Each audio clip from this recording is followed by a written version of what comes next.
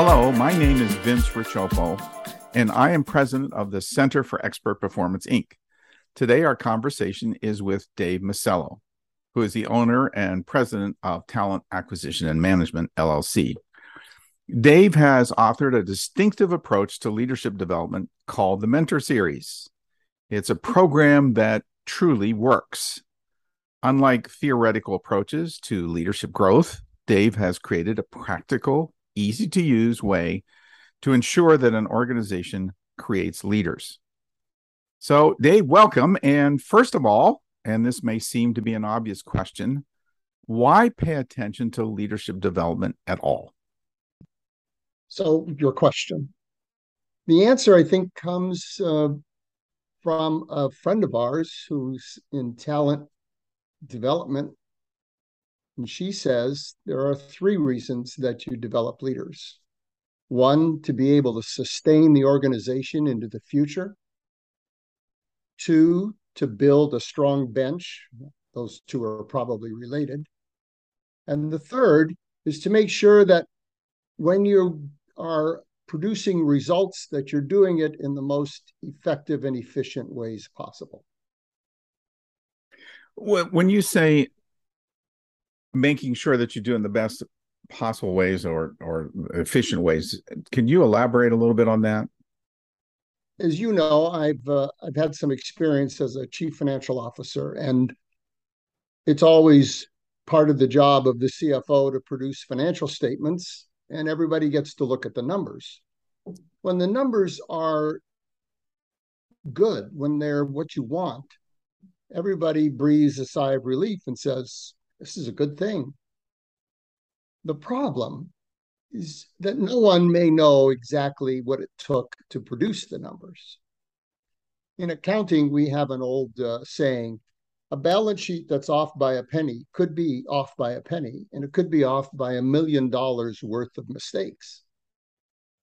So if you don't understand what made the results you're looking at possible, then you don't understand what the organization and the people who work in it had to do to produce that result.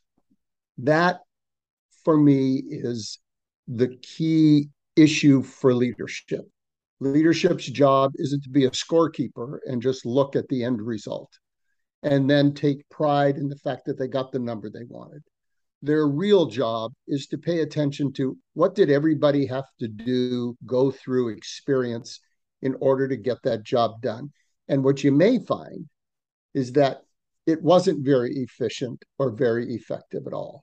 One of the things I've noticed too is that from our clients are saying that part of the biggest issue that they have is that there's not enough leaders coming up the pike. You talked about bench strength here. Have you noticed that too, that we're not getting the kind of leaders that we used to get? I wonder if you could comment on that a little bit. Well, we're not. And it's not because people coming into the workforce aren't well-trained, educated, smart, interested, energetic, enthusiastic. It's because we're not training them. My experience, because I'm old enough to have had people who might have been called a mentor, although the people who trained me never called themselves mentors, their role, their purpose, not because somebody told them, but because they recognized an obligation to develop the people around them. Those people took me and said, come with me, I'll show you what to do. The training was done in the workplace, in real life situations. No matter what I had learned in school or in seminars and webinars, it didn't matter. The real issue was, how are you going to turn around and make that behavioral for me so I could actually demonstrate that knowledge back in the workplace? That's what these people did. They didn't know they were doing that. They didn't come out of the training model or the talent development model. But remember, so much of my experience was in the healthcare world in training hospitals. And guess how you trained a medical school graduate to be a specialty physician? You said, come with me, I'm going to show you what to do. So what I think I'm hearing you say is that, first of all, We have to make sure that we're getting the results for the organization in the most effective way, efficient ways that are causing the least damage to the organization.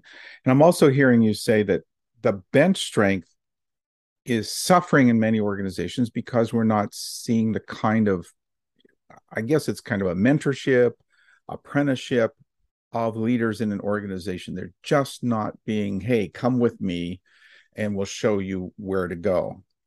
Obviously, when you do all these things, then the company is sustained and can grow and develop.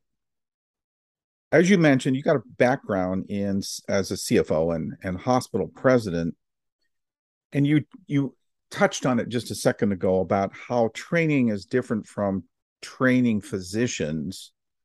I wonder if you could comment a little bit more about why is that important and how does it relate to leadership? In graduate medical education, the purpose of it, the primary goal of it, is for the residents to achieve sufficient competence to deliver safe and effective patient care when they enter into practice. Said maybe more simply, we're going to certify to the world that this physician is now capable of doing what it is we've trained them to do. And they become an independent operator, able to do that work on their own competency and capability.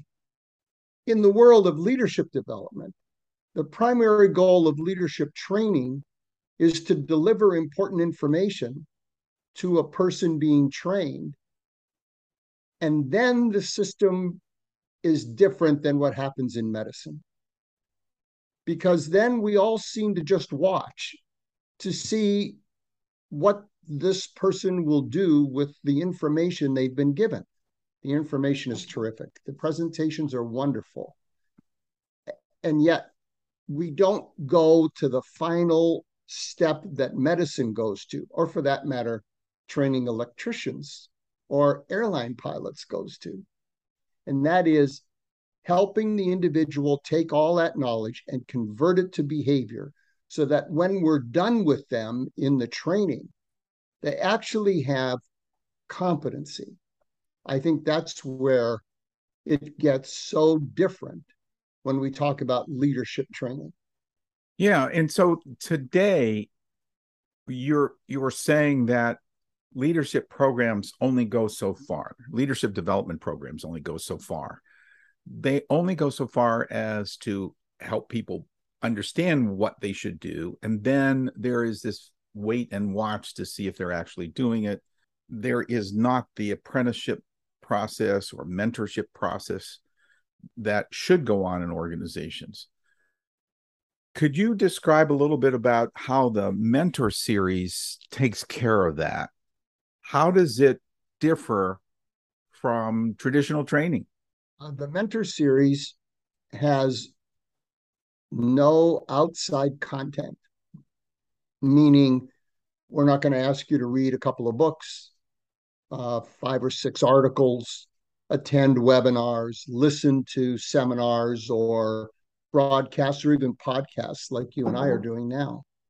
The focus of the Mentor Series is on this conversion process through which we want to take all the knowledge and competency that an individual brings to the leadership position they're in and help them identify all of those skills and then apprentice them in how to use those skills in the workplace.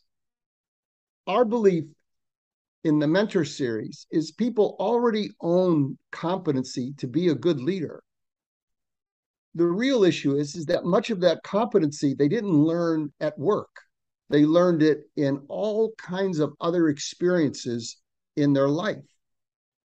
And what we want to be able to do is have that person take advantage of all of that competency.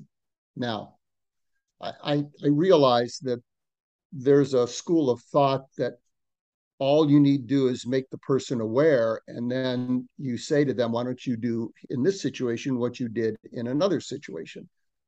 But you come out of the world of psychology You've helped me learn a great deal about how the psychological human operates. That isn't how this works. We don't even know what that is, that method that we learned. How would I explain it maybe in a little more? Here, let me give you this example. If you and I are learning CPR, we learn the entire algorithm start to finish. And before we are certified, we have to demonstrate competency in using the steps in the algorithm. It's that simple.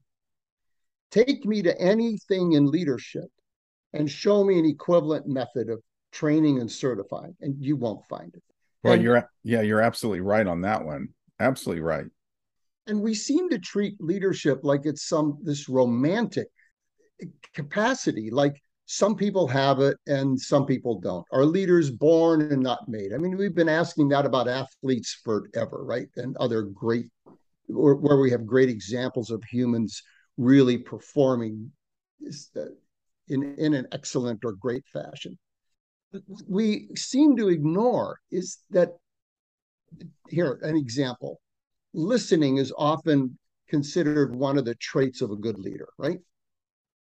Right. So you're talking to a 15-year-old. I'll give an example. A 15-year-old at a local high school where I sometimes do some of the training for the incoming freshmen. When you ask them if they know how to listen, all you have to do is ask them, do you listen to music? Well, just about every hand in the room goes up. When you're listening to music, the song that really gets to you, what are you doing? Well, I block everything out. I really pay attention just to the music or to the rhythm or to the lyrics or what the guitar is doing. It is amazing how sophisticated the learning process has become. It's just sitting there inside listening to music. Our contention in the mentor series is that person could teach us the mechanics of that listening, that is the algorithm of that listening. And once they've taught us how smart they are and capable they are, we merely want to help them bring that very same capability over to the workplace. They didn't have to learn a thing. You know, I think that's very, very, very interesting. I was thinking about one of the clients that you and I worked with at one of our organizations, and she was known as someone who was not a very good listener. She frequently interrupted, frequently diverted her eyes away or activity away, indicating that she wasn't paying attention. And I remember the conversation that we had with her and asking her, well, you have children? She said, yes, I have children. And you asked her, do you listen to children and how do you do it? And she says, well, I'm quiet and I hear everything they say and I have good eye contact and I reflect what they've said. And you said then, so why do you do that? And she said, because if I don't do it that way, they won't tell me everything I need to know. And I remember this look on her face after that, just an epiphany appeared. And she said, oh, well, maybe I should start doing that with my clients and with my colleagues and with my direct reports. And that might be useful. And we said, well, yeah, it might be. So there's another example of being able to repurpose a skill set or capacity that's in one area into another.